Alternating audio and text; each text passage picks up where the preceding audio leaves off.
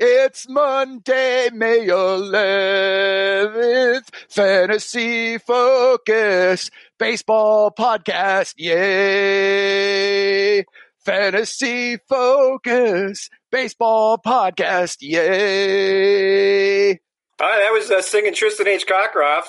Letting you know today's Monday, May 11th, 2020, and this is the Fantasy Focus Baseball Podcast. You want to tell me what that song is about? Because sometimes I just don't know what's going on in that really large head of yours. I don't do great with Pearl Jam, but gotta love Pearl Jam. Okay. Yeah. All right, well, maybe this week. Last week I listened to a lot of Stone Temple Pilots because you recommended it on Monday's show. So maybe this week I do like some Pearl Jam songs. People say, "What's your favorite bands?" Like I like songs from all these different bands. It's like. But will I listen to an hour of Pearl Jam? Probably not. But I'm sure I could find 5 songs I really like I did last week. Not difficult from the Pearl Jam catalog to find 5 good songs. Not difficult. No, I like them. I just, sometimes I don't realize, that was Pearl Jam. That's kind of how that was Stone Temple Pilots.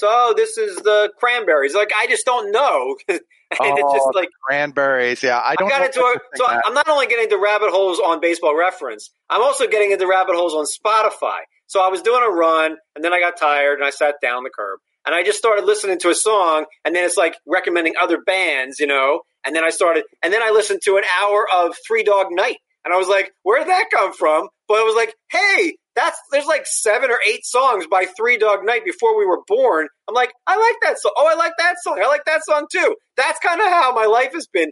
Basically, the last 2 months have been rabbit holes. Not literally, but figuratively. Anyway, that's Tristan. I don't know what I'm talking about. What do you expect from me? It's been 2 months of this. Come on. We're having fun with it. What the heck? Bands, baseball, I am having fun. There's no live sports, but apparently there might be at some point in the next 6 weeks. Anyway, we'll discuss that on today's show. Kyle Soppe researches and produces the fine show. And I'm Eric Carabell. Somebody had a host. Let's get right to it. Because there were reports over the weekend from our own Jeff Passan and Colin McDaniel that baseball wants to return spring training in, say, about a month, mid to late June, and July they'd like to start playing. And there were 2 things, and I want to be optimistic. I want baseball, okay? I'm not trying to be – people on Twitter, and they're all negative anyway, want to say that I'm being pessimistic. I'm not. If one person gets it on this baseball team, how does the rest of the team play? That's my concern, is that we go through all this to start it up, and then they start it up, and it shuts down. But we'll see. Premier League wants to start now in 2 weeks. That's soccer, Tristan. So let me ask you. I'm familiar, yeah. So the 2 things that jumped out to me about the proposal to play in the next 7 weeks was, 1, universal DH, and that means that means pitchers will never hit again. The DH will stay for 2021, I believe. And I think there's an unintended consequence there that I'll get to. The other thing, divisional realignment, probably just for 2020, which would affect things, obviously. Different teams will be playing at – no teams will be playing at Coors, but different teams will be playing different teams that they're normally used to playing. So when we say, the AL Central, oh, what a weak division. Well, now there's no AL Central for 2020. So what are the things that jumped out to you? Right. And that's, assuming that it's going to be that as opposed to them remaining within their own divisions, like AL East plays AL East. I'm not sure how they're going to break down those divisions, but I think the weights of the competition on your schedule are going to have a greater level of relevance than they did before. So I actually pulled from our projections what the traditional divisions would be. And for example, you've got the American League East. Their pitching actually had given up the most runs. So that's an area to exploit for the hitters in that division. In the National League East, they were one of the highest scoring divisions. So that's one that is going to be tricky for the pitchers within that division. You're going to have to put a couple of weights for that. The Central divisions, the National League Central, did you know it's been projected for the fewest runs scored and the fewest runs allowed? So there's going to be a lot of matchup opportunities there. These are things that you could get a little advantages of in season, depending on how they play this out. And Eric, as you said, they could shuffle up the divisions and deal with that and the like. The DH is a pretty big deal. It does grant more playing time to some interesting names that were back-end players in the NL leagues. And the other thing, too, is that if you drafted your league already, you could be getting kind of a hidden benefit from some of these players. We could dig into some of the individual names if we want. I think that's what people want. We do have a question, Hash Brown today, which NL players, this is from John, which NL players would move furthest up your ranks if a universal DH were to happen? The problem I have with that is, Kyle Schwarber, the Cubs would be nuts to not use Kyle Schwarber as a DH, a terrible outfielder. So Kyle Schwarber's value, though, would not go up. It'd be the value of the player playing left field who wouldn't normally be playing. And on the Cubs, I don't see one, really. So, like, who is actually gaining so much playing time that would matter? We can go through team by team if we want, but I don't know if that's necessary. Like, Schwarber, Ryan Braun, like, all right, I mean, do you want to do it that way? Well, let's deal with those two teams first. So Cubs, they would probably use a rotation. You're going to get Victor Caratini, who's a decent bat at catcher. He might become relevant. You'll see Steven Souza get some time in there. They could throw David Bodie in there at other positions and bump other guys over to DH. That'll be a rotational team. Braun will be the DH. Avisail Garcia. I mean, the question about Garcia versus Braun and how they deal with that cluttered outfield. The unintended consequence that I alluded to earlier, Tristan, is that what if they play an 80-game season and Schwarber doesn't get 20 games in the outfield, or Braun? What would that mean for 2021? And as I was thinking about that, I do my best thinking in the shower. I just got out of it. And I'm thinking, well, that's one unintended consequence, but why are we going to use a 20-game rule for 2021? Shouldn't it be like 10 or because of half a season? So I don't think ESPN is going to change its rules, or it's like, but should individual leagues change their rules? Because the 20 games in an 80-game season to get eligibility seems almost unfair. Mm-hmm. And that decision is something we're going to have to make down the road. Two parts to that. You mentioned, does an individual league change its mind? Well, you can't do that in our game currently, but we will have to deal with that as a question. I'm guessing, and again, we're trying to take the optimistic approach here. I'm guessing this 80-ish game schedule is what we're going to get if we get baseball this year. And if that's the case, it's pretty easy. You slash the 20-game requirement in half, and you give players the position eligibility off 10 games. So who are some of the players that would gain value here? We mentioned Braun and Schwarber. They're not gaining value. I mean, Braun will play more than he would have ordinarily. But I'm thinking of like Kai France of the Padres, who doesn't have a place to play, but now maybe he would. Maybe he'd be in a platoon. Hunter Pence would be one of those guys who the loser of the Atlanta Braves third base competition could be the DH. Austin Riley's not a good defender. Maybe he could be their DH. Jay Bruce of the Phillies can't play regular, although they could bring up Alec Boehm. Cespedes. Who are the players that you say would add the most? Who would you move up in your rankings now that you know that there's going to be a DH for 2020? So two guys immediately come to mind for me. One is Nick Senzel. This is the way for Nick Senzel to find his way into the lineup pretty regularly. Even to a lesser extent, I think Josh Van Meter could get a little bit more playing time, but it's a cluttered outfield. Senzel's the key one for fantasy. Dominic Smith of the Mets. Yes. That's a guy who has done a lot to convince me he's learned to hit at the major league level, but he just doesn't have a position, and a lot of it has to do with the defensive questions. Yeah, but let me ask you, like, in reality, so I'm looking where Dominic Smith is in your first base rankings, and he's, like, way back. He's number 37. Are you telling me you would rather have Dominic Smith than, like, Brandon Belt or Daniel Murphy, who have regular jobs, if there's a DH? Because he might play just as much of those guys. So, in theory, we would have to say, yes, I'd rather have Dominic Smith than, somebody than Yandy Diaz. Or Eric Hosmer was already playing, was doing nothing. Some of these guys that might play more would be more valuable. Howie Kendrick, Jesus Aguilar, maybe even Dominic Smith. Wouldn't Dominic Smith be more valuable than Eric Hosmer now? Potentially, yeah. And as a matter of fact, I like him as a value because I think that even when we make the adjustments for rankings for a potential DH, people are not going to bring that gap that close. So I will pass on Hosmer and happily take Smith, what'll be 5+ rounds later.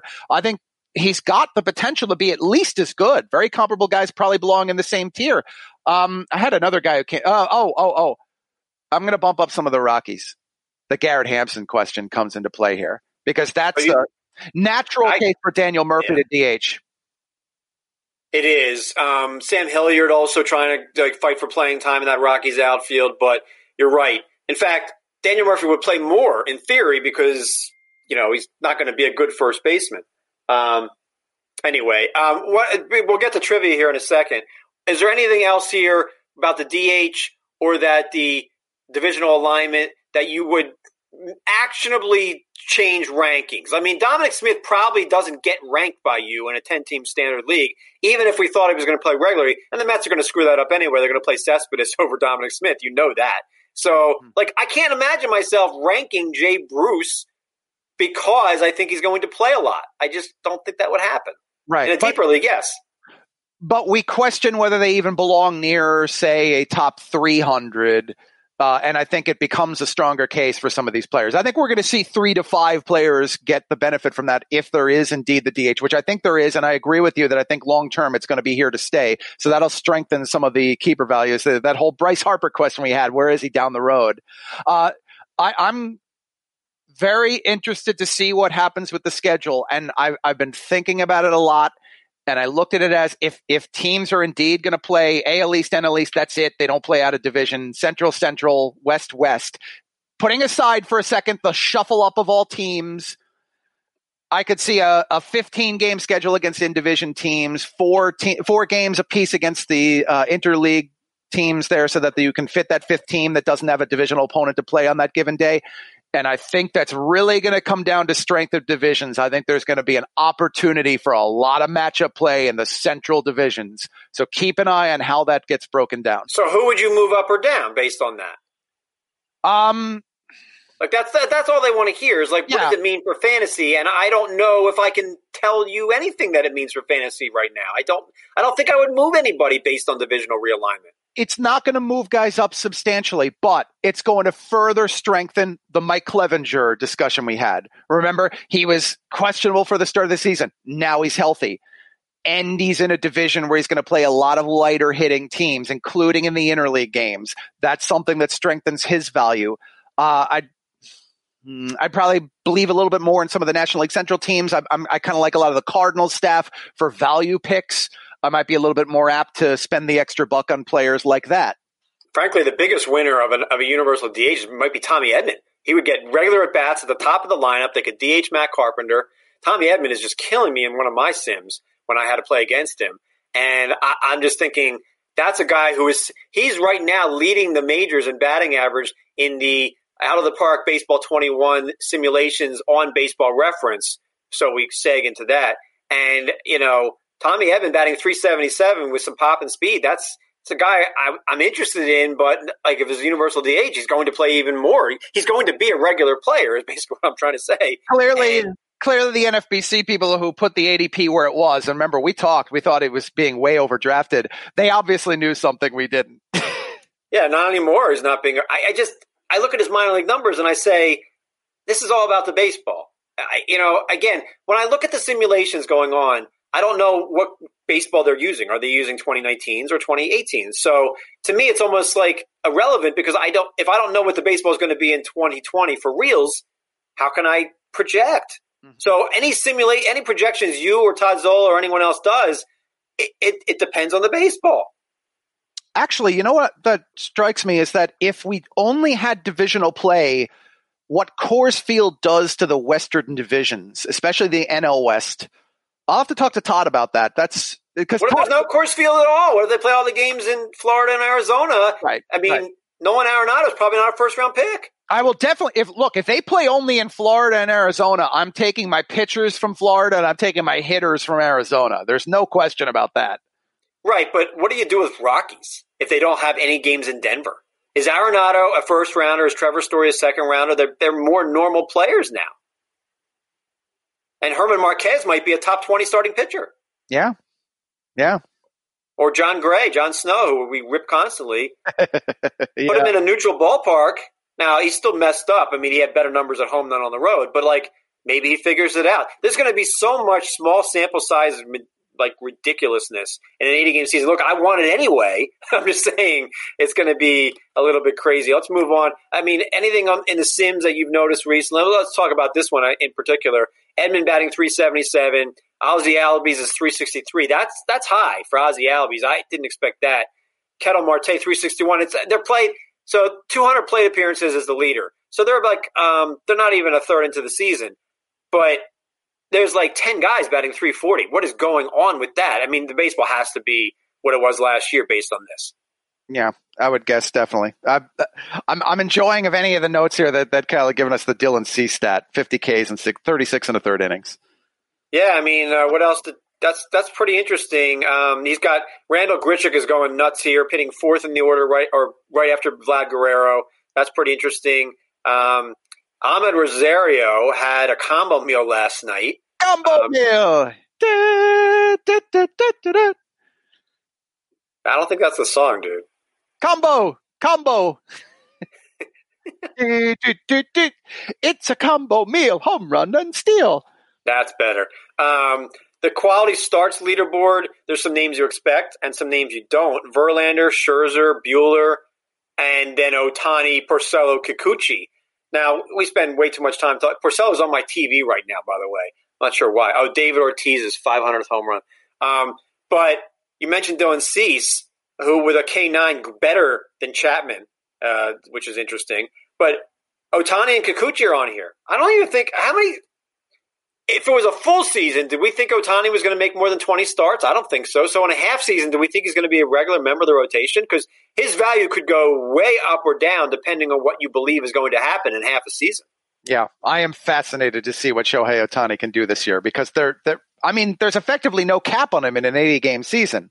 I think the Angels will be smart about him, but they might be smart by putting him in their rotation regularly every fifth day and just keeping him on a pitch count of 90 or so.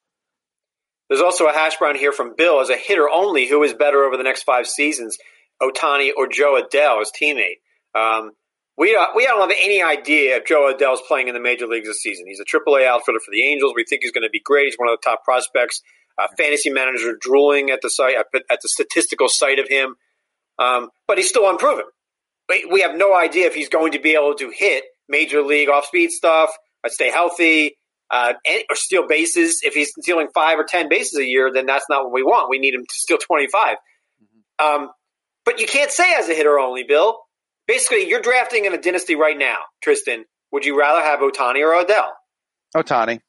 But that's just he's proven a bit at the major league level already. And I think there really is a path to continued greatness if he can make this work as a pitcher as well. And as a hitter only, wouldn't you take Ohtani over Odell now because we just don't know what Odell's going to be? Yeah, I think it's when you ask me the question as a hitter only, do we assume that he has shelved pitching and there are absolutely no restrictions on the hitting? If that's the case, it's definitely Ohtani. But if you're telling us to just strip the pitching stats from his game, it's a loaded question. Kyle notes here on this sheet, in a shortened season, will innings eaters be more or less valuable? Maybe that's a hash brown from Kyle. Because I think if they stuff the season with no days off and double headers here and there, that there will be teams going to a 6-man rotation. The Dodgers are going to a 6-man rotation. So I don't think innings eaters are going to get the chance to be innings eaters in a way. Like they're not going to let Verlander throw 100 pitches every outing for Houston because they think they're a playoff team. Why burn them out? Yeah. The point about the jam-packed schedule, if we have double headers, neutralizing the 2-start week advantage. Well, I'll tell you this, actually a jam-packed schedule would benefit 2-start pitchers, but it just wouldn't benefit those guys because you just can't force an extra start out of guys. It just happens to be where you fall on the calendar. It's just going to give you more opportunities to go elsewhere. So I agree. I think that they're not going to be more valuable. I think they're going to be less valuable here. I think the guys who had caps that they were facing are going to get the biggest benefit of all because we ranked them assuming that Lance McCullers was only going to be able to pitch 130, 140 innings. That could take him through an entire year. Yeah, I think we're going to see, and I mentioned this on previous shows, young pitchers like Nate Pearson, Spencer Howard, Mackenzie Gore, their teams are going to promote them aggressively, right? Maybe even for the start of this half season because their innings limits are gone. There's no reason not to promote these guys. They're not going to go over their innings limits anyway. So I'm moving those guys up my rankings because I think that's one of the major changes that's going to happen. I don't know why. I mean, why would the Phillies not promote Howard? They don't have – I mean, I guess they think they have 3 reliable starting pitchers. They think Jake Arrieta, who I'm playing a sim right now in Dynasty League Baseball, and Jake Arrieta is so bad. And then he got hurt for 2 months. Just unusable. He was unusable. His ratings were so bad that I just couldn't even use him. I'm using Spencer Howard, who is 1-6 in 10 starts. And the bullpen, my bullpen ERA is over 5. It's not going well, basically, is what I'm trying to tell you. But I do think that young prospect pitchers are more likely to get promoted than Joe Adele and Dylan Carlson types, because I think the Angels and the Cardinals I think they have hitters that can play, but they may not have the pitchers for the depth. Yeah. Also, I think the depth of the roster that's granted to teams is going to come into play here. I mean, I saw that note about they were considering even a 40-man active roster. I bet it's 30. I bet it's 15 pitchers and 15 hitters. I could see that, yeah. But even then, that's going to benefit the younger players, especially for the competitive teams that I don't know, because during the clock. If you're the Cardinals and you're not going to play Dylan Carlson regularly, why would you have him up? You would just have like a fourth or fifth outfielder on the roster to pinch run or pinch hit. Why would you waste his service time? First of all, there's going to be a fight between the Players Association and MLB about salaries and money, because both sides are so greedy over money. And don't side with the owners, people. It's unbelievable what Passan is tweeting about the money differences here, and they want to lower salaries because they're not going to have attendance. You know how much money these guys have. Well, players too. The players already lost something with what happened with the MLB draft being shortened to 5 rounds. Oh, and that's a joke. They're already taking a huge hit, and then what's being done with the non-drafted free agents afterward with a capped salary or $20,000 cap. Yeah, really, each team is not even saving $1 million to get the draft from down to 5 rounds. That's unbelievable. I worry a little bit based on the fact that the labor deal is up next year. So some of this stuff's never going to be the same. This is one thing that I worry is the obstacle to playing baseball this year. Money. Is this part of the discussion, is being able to come to an agreement on the money. I'm starting to worry that that's the biggest obstacle. I agree. I mean, obviously the virus, it should be the biggest obstacle, but agreeing on money terms, two greedy sides, that's what it's going to be about. I mean, they should be, whatever. Let's get a trivia question in here because we're already halfway through the show and we're going to run out of time to answer it. So, trivia? You mean trivia that Eric Carabell won't know? You don't have to use my last name, and you could add Kyle in there because he's not going to know it either. What is your trivia? Too many syllables for that. I'm trying to butcher every Pearl Jam song I can. All right. Kyle Stoppe has fewer syllables than Eric Carabell, or actually they have the same. Carabell. Stoppe. It's not enough to. It doesn't work. Yours is perfect. Kyle Stoppe, Carabell, each have 3 syllables. So you could have gotten his name in there and taken my last name out. Kyle is 2 syllables.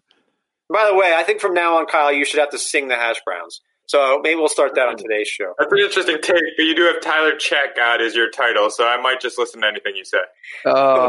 Let's listen to the trivia now, Tristan, that we won't know. What do you got? All right. I would like you both to name the 5 players last season who had home run streaks of at least 5 games. 5 players did that? 5 players. I was very surprised to learn that this was comparable to any year this century. I would have thought last year we'd have a lot of guys who had long home run streaks. And the 8 games in a row is the record. Well, 5 players got to a streak of at least 5 games, and I'd like you to name them.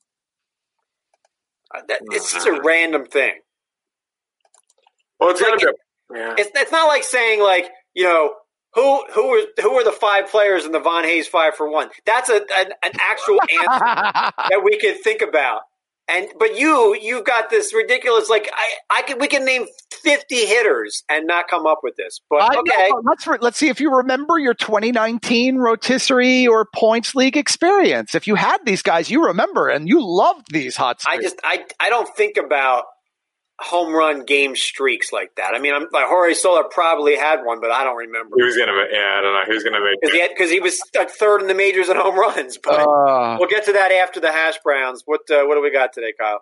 Yeah, we've got Jesse for the first Hash Brown. He wants to know, if you were the commissioner of a keeper league, how would you adjust, if at all, contracts and the like for a 60 to 80 game season this year? Man, I don't know. Tristan, you run a league like that, though, with contracts. What are you doing? So in my league, we weight the contracts based on the performance of the player in the season. So that's why I go back to that 80. I kind of hope it is that number if it's not 162, because then it's easy. You just double the numbers. That'd be the best I can come up with here. If it is simply locked in contract, so for example, you have a guy in a 5-year contract and you had him for 3 this year and 6 next year and 9 the next year. Well, we're playing a season that counts as a year. Them's the break. Yeah, I agree. I agree with that part. Yeah. Alrighty, next one. Dave notes that you both seem bullish on the Marlins staff as a whole. Eric wrote last week that he likes Alcantara, could be a top 40 pitcher next season, and flirt with a sub-3 ERA. He wants to know what Tristan thinks of the Alcantara call and who his favorite pitcher on the staff is. Yeah, I like the Alcantara. Alcantara. I think it's Alcantara. I've got to look it up. I know past Alcantaras were Alcantara. Anyway, I like him because people aren't thinking about him as a potential breakthrough. They think that there's a lower ceiling than some of the other guys in that rotation. But if you look at the metrics, his stuff was very underrated last season. And I think that they look at him as the locked-in lead guy. So I kind of like that top 40 ceiling. I think that he's got a decent shot at it. My favorite is Caleb Smith. Yeah, it's got to be Caleb Smith. Yeah. I'm a very big Caleb Smith fan. I'll deal with the fact that he has some absences, had injury questions last year, but he has some real swing and miss stuff. Very, very good pitcher. At the same time, I'll tell you this. I am pumping the brakes a little bit on the Marlins, trying not to get out of control, because last year I remember saying that I thought that the Marlins would have more members of their rotation in the player rater top 40 starting pitchers than the Braves did. And yeah, that wasn't even close. And really their offense is the same thing. I mean, as I was writing about it, I realized there's only one Marlin going in the first 15 rounds of normal drafts. VR is it. They have no other hitters. Brian Anderson's the only other hitter getting drafted at all. And Caleb Smith's the only pitcher getting drafted at all. Nobody's even messing with Kinsler, and I wouldn't either. So there's like 2 or 3 Marlins. I mean, you could argue, even though the Marlins have a future, we can see a future, that just as many Orioles are being drafted as Marlins. Mm-hmm. Well, now, like, Baltimore's best hitter is not obviously going to play this season, he says. So that's different. But how many, like, maybe I'm wrong. Is John Means going to be drafted in fantasy? Maybe he won't be. Not in our game, no. There are a lot of people who like him as a good value pick. Very late. So what Orioles are actually being drafted now? Maybe I was wrong about that. Like a closer? No, but there isn't. No. I mean, like Hunter Harvey, maybe. No. It's possible that no Orioles are going to be taken in a standard league. Did I write that? Did I do the NL East? The AL East? I don't even know. Gosh, I think you were right. I don't think that.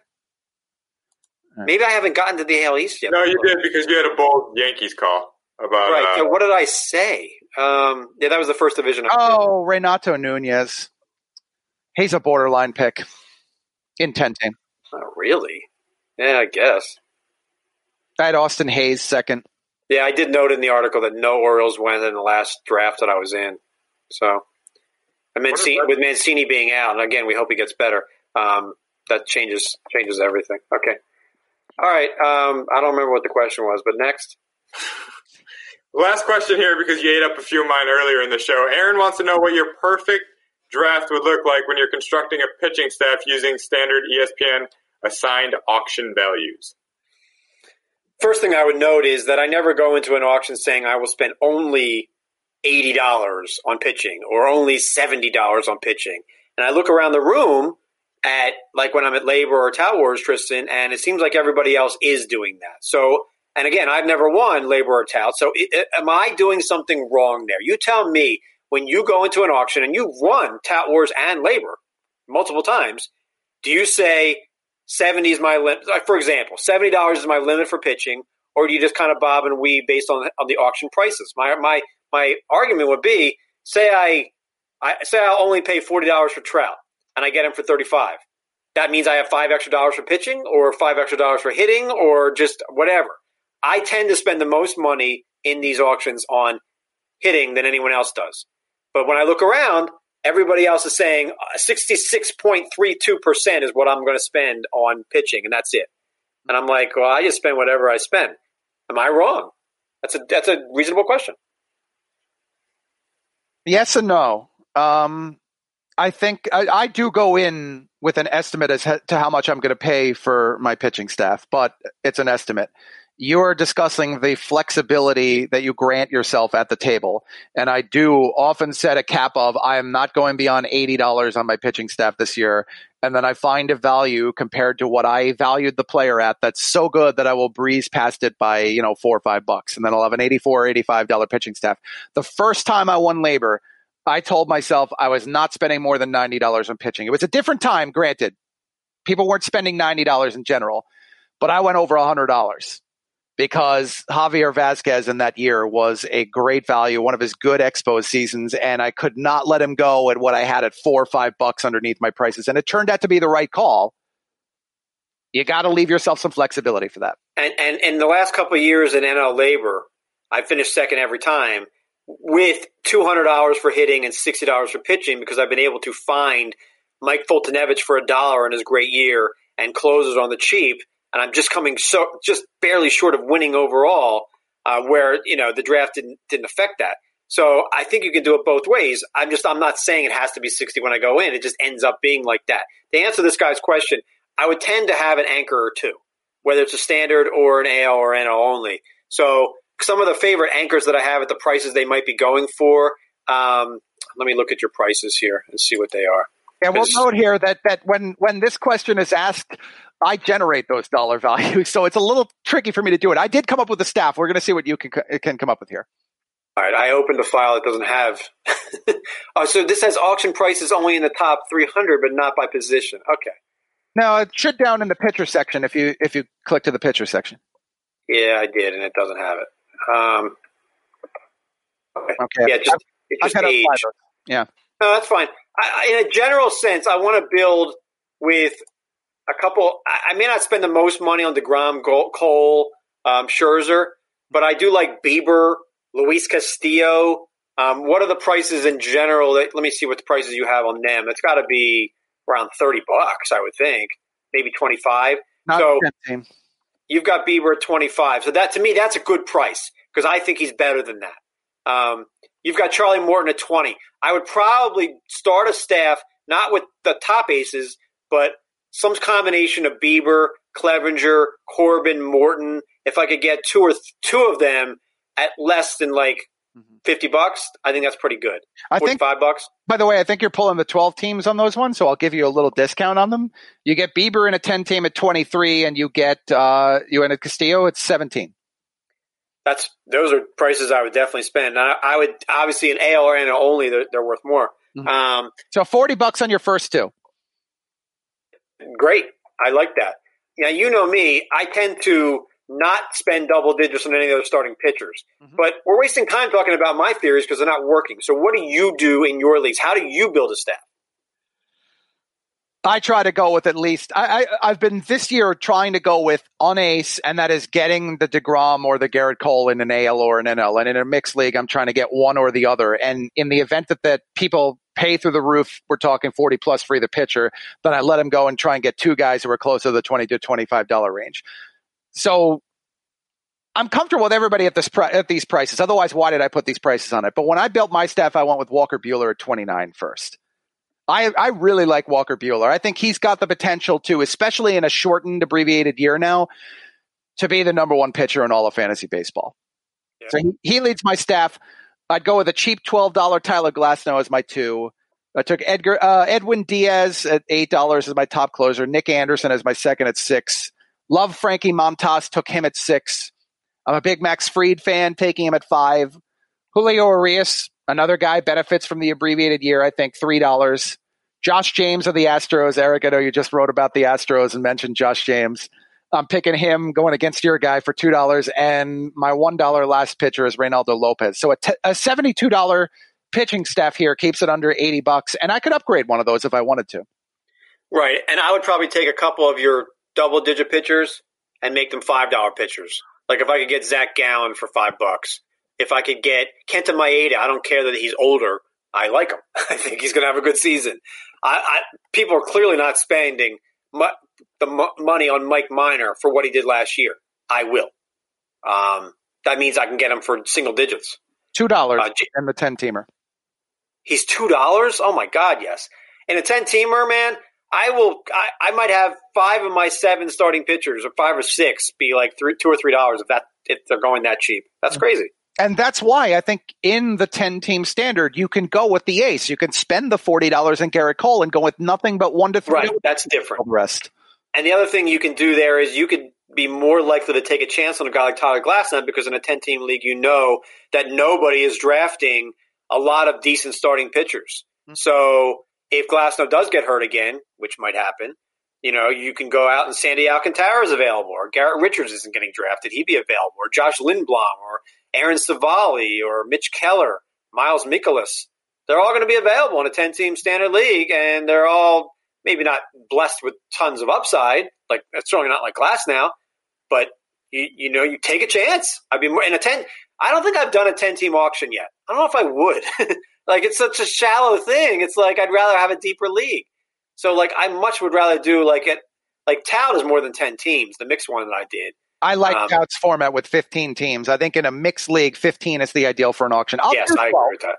I will do 12, but 15, you can manipulate the prices a little bit less than in a 12. All right. What's next?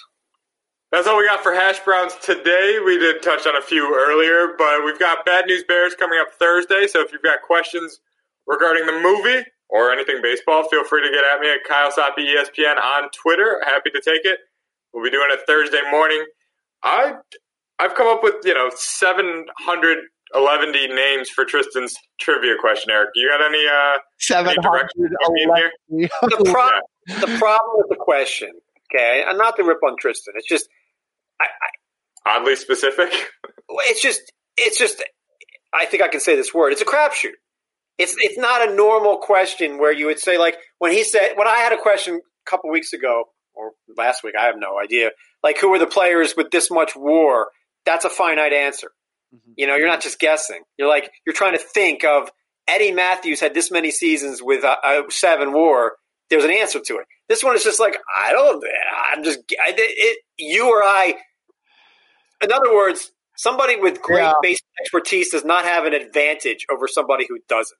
I'll take your guess. Let's do a draft. You guess first. This is more for the listeners who remember the experience of having the players. That's why I picked this question. There's only so many times I can ask you the question where the answers are Garrett Cole, Max Scherzer.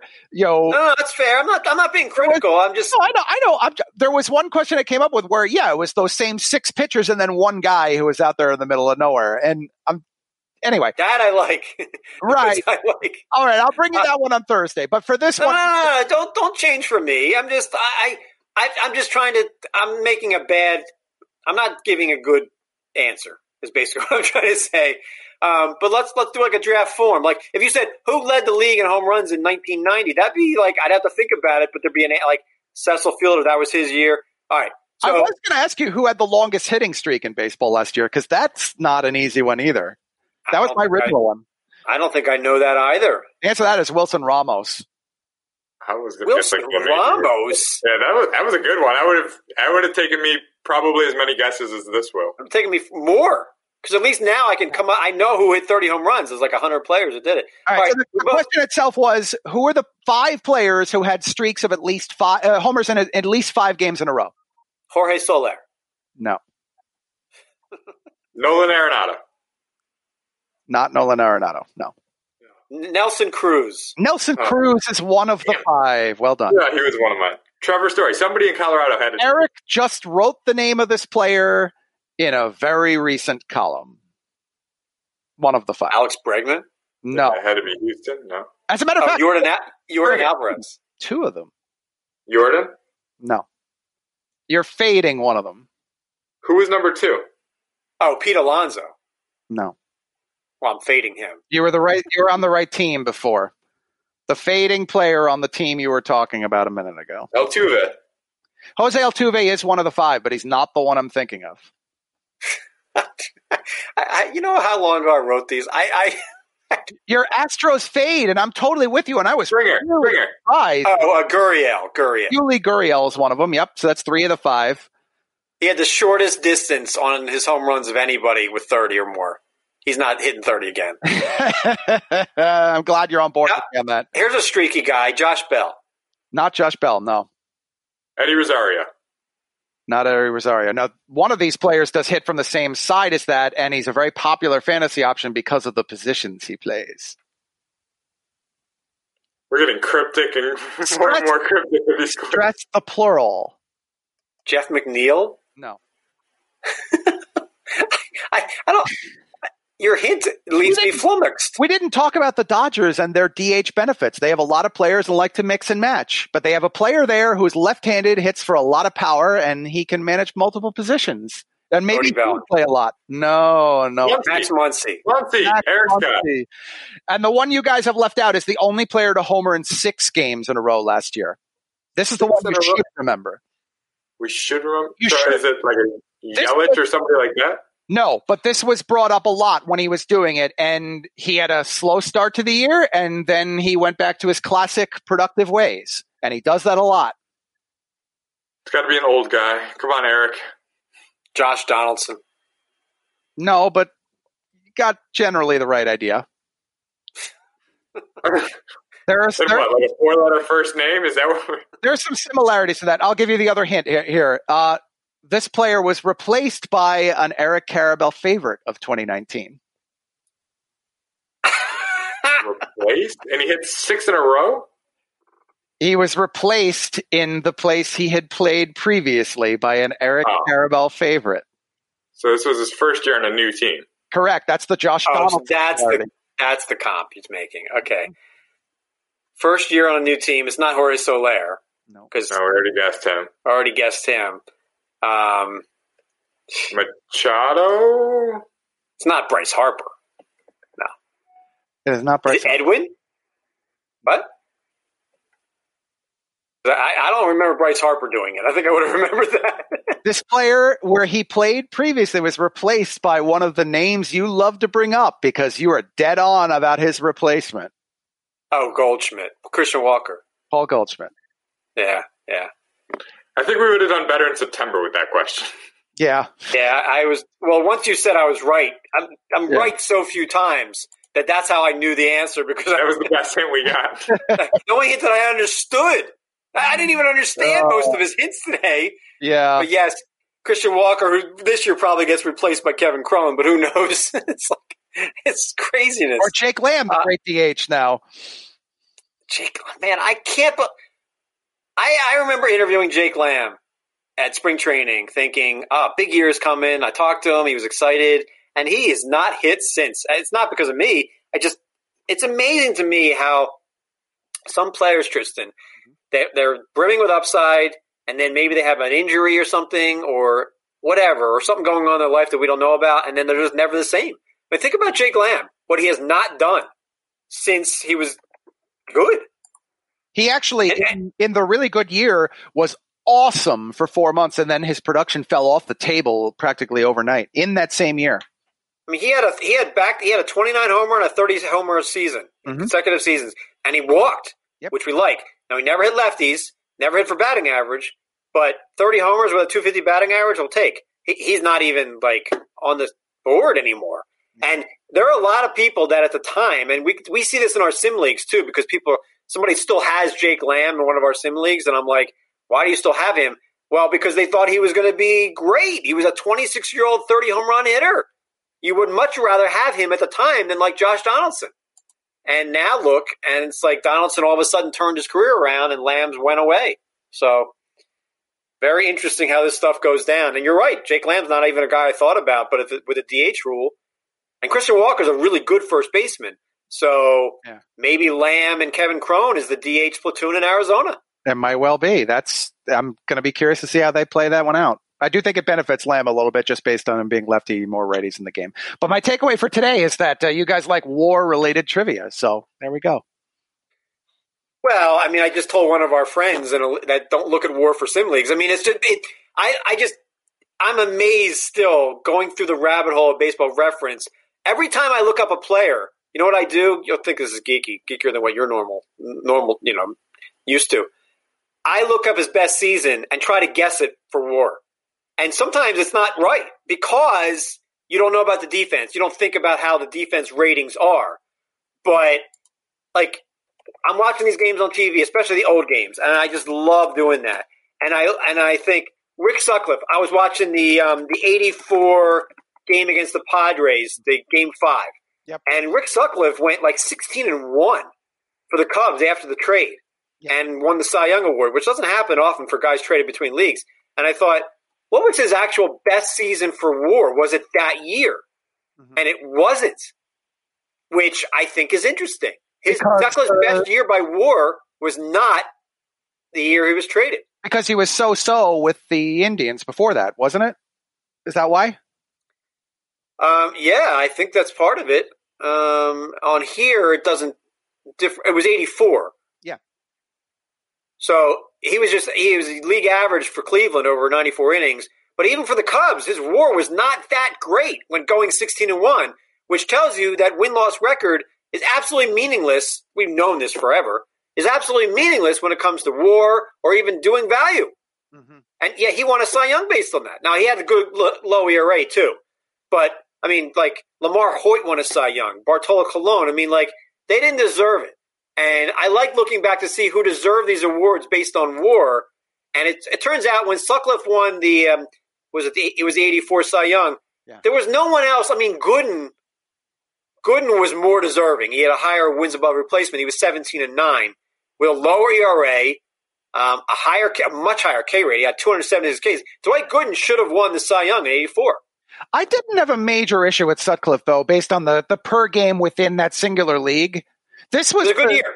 Right. And the last one I remember was CC Sabathia in 2008, the Brewers run, where he did pick up a first-place vote in the Cy Young balloting, and I could see why. I mean, that comes into the argument as to if you don't give a league an entire year's worth of stats, do you count them in the race? You shouldn't. Well, then Willie McCovey won Rookie of the Year. He went 16-1, and that's why he won the Cy Young. If he had gone 11-5, he wouldn't have. So run support played a major role in getting that player, and he's a nice guy, I know him. He won an award based on one-loss record, whereas Dwight Gooden should have won the award. But he didn't. Anyway, we're done for today. I need to mention Buster Olney, the great Buster Olney, on his Baseball Today podcast. He has Terry Francona on the latest show to talk about Michael Jordan's time with the Birmingham Barons. Make sure to check out the daily Baseball Tonight shows on iTunes, Stitcher, or wherever you listen to your podcast. The Michael Jordan Last Dance stuff is unbelievable. And people were tweeting about his baseball prospects yesterday. What they don't understand is he actually performed better than people thought he would. He batted .202 in Double-A. Got to give the guy some credit for that. It is hard to play baseball and be a hitter, okay, or a pitcher for that matter. But hitting .202 in Double-A when you haven't played regularly in 15 years is a huge accomplishment. Now, he was 31. If he was 25, maybe he would have been a third or fourth outfielder in the majors at some point. But he was not a great baseball prospect, but he did overachieve, I would argue, in that season, 94, for Birmingham. If he had stuck with baseball, would he have been a good player? I don't know. Probably. From day one, you think if he never played basketball? Oh, yes. Then, yes. Okay. But by the time he decided to do it for 1 year, like people are saying, if the strike hadn't happened, the lockout of 95, would Jordan have been a good Major League Baseball player? And I say he would have been in the majors. This is not Tim Tebow. Jordan had different skills. But for him to hit .202, that's pretty good. Steve Wolf even had an article about it, which was published on ESPN. Yeah, reassess. He did not fail. No. But he wasn't going to become a great star baseball player either. He was in a can't-win situation because you're taking him from God status and putting him in a different field. Like, if anything short of what he was in basketball was going to be seen as a failure, which it's terrible. Like, there was no way baseball was going to be seen as a success. Yeah, he was in a tough situation there. And man, if you haven't seen the first 8 episodes of this, and I'm not saying it because it's ESPN, I think everybody agrees, this is fantastic. The insight, the access, the quotes they're giving, the rivalries. Mm-hmm. That haven't gone away. Like, these players do not forget their enemies. It's unbelievable. I've forgiven my enemies over the last 2 months. These guys are not doing it 20 years later. I'm thinking of the White. All right, here's a trivia question, Tristan. Mm-hmm. Name the White Sox outfield in 1995 that he was going to try to push his way through. 95? 95 White Sox starting outfield. I was reading a quote from Michael Huff, who was one of the outfielders for them, but that might have been 94. 95 was no, George Bell was probably gone by then. Sammy Sosa. No. He was gone. So that's was gone by 95? Or he wasn't. Yeah, he wasn't on the team. Wow, I totally forgot about this guy. Oh, he's traded for George Bell. That's right. Lance Johnson. Lance Johnson was a center fielder and a good fantasy option. He hit 300 with 40 steals. It was after Bo's time. Hall of Famer was in that outfield. A Hall of Famer's in that outfield. Was Harold Baines still there? No. Huh. Gosh. In fact, the infield had a Hall of Famer and the outfield had a Hall of Famer.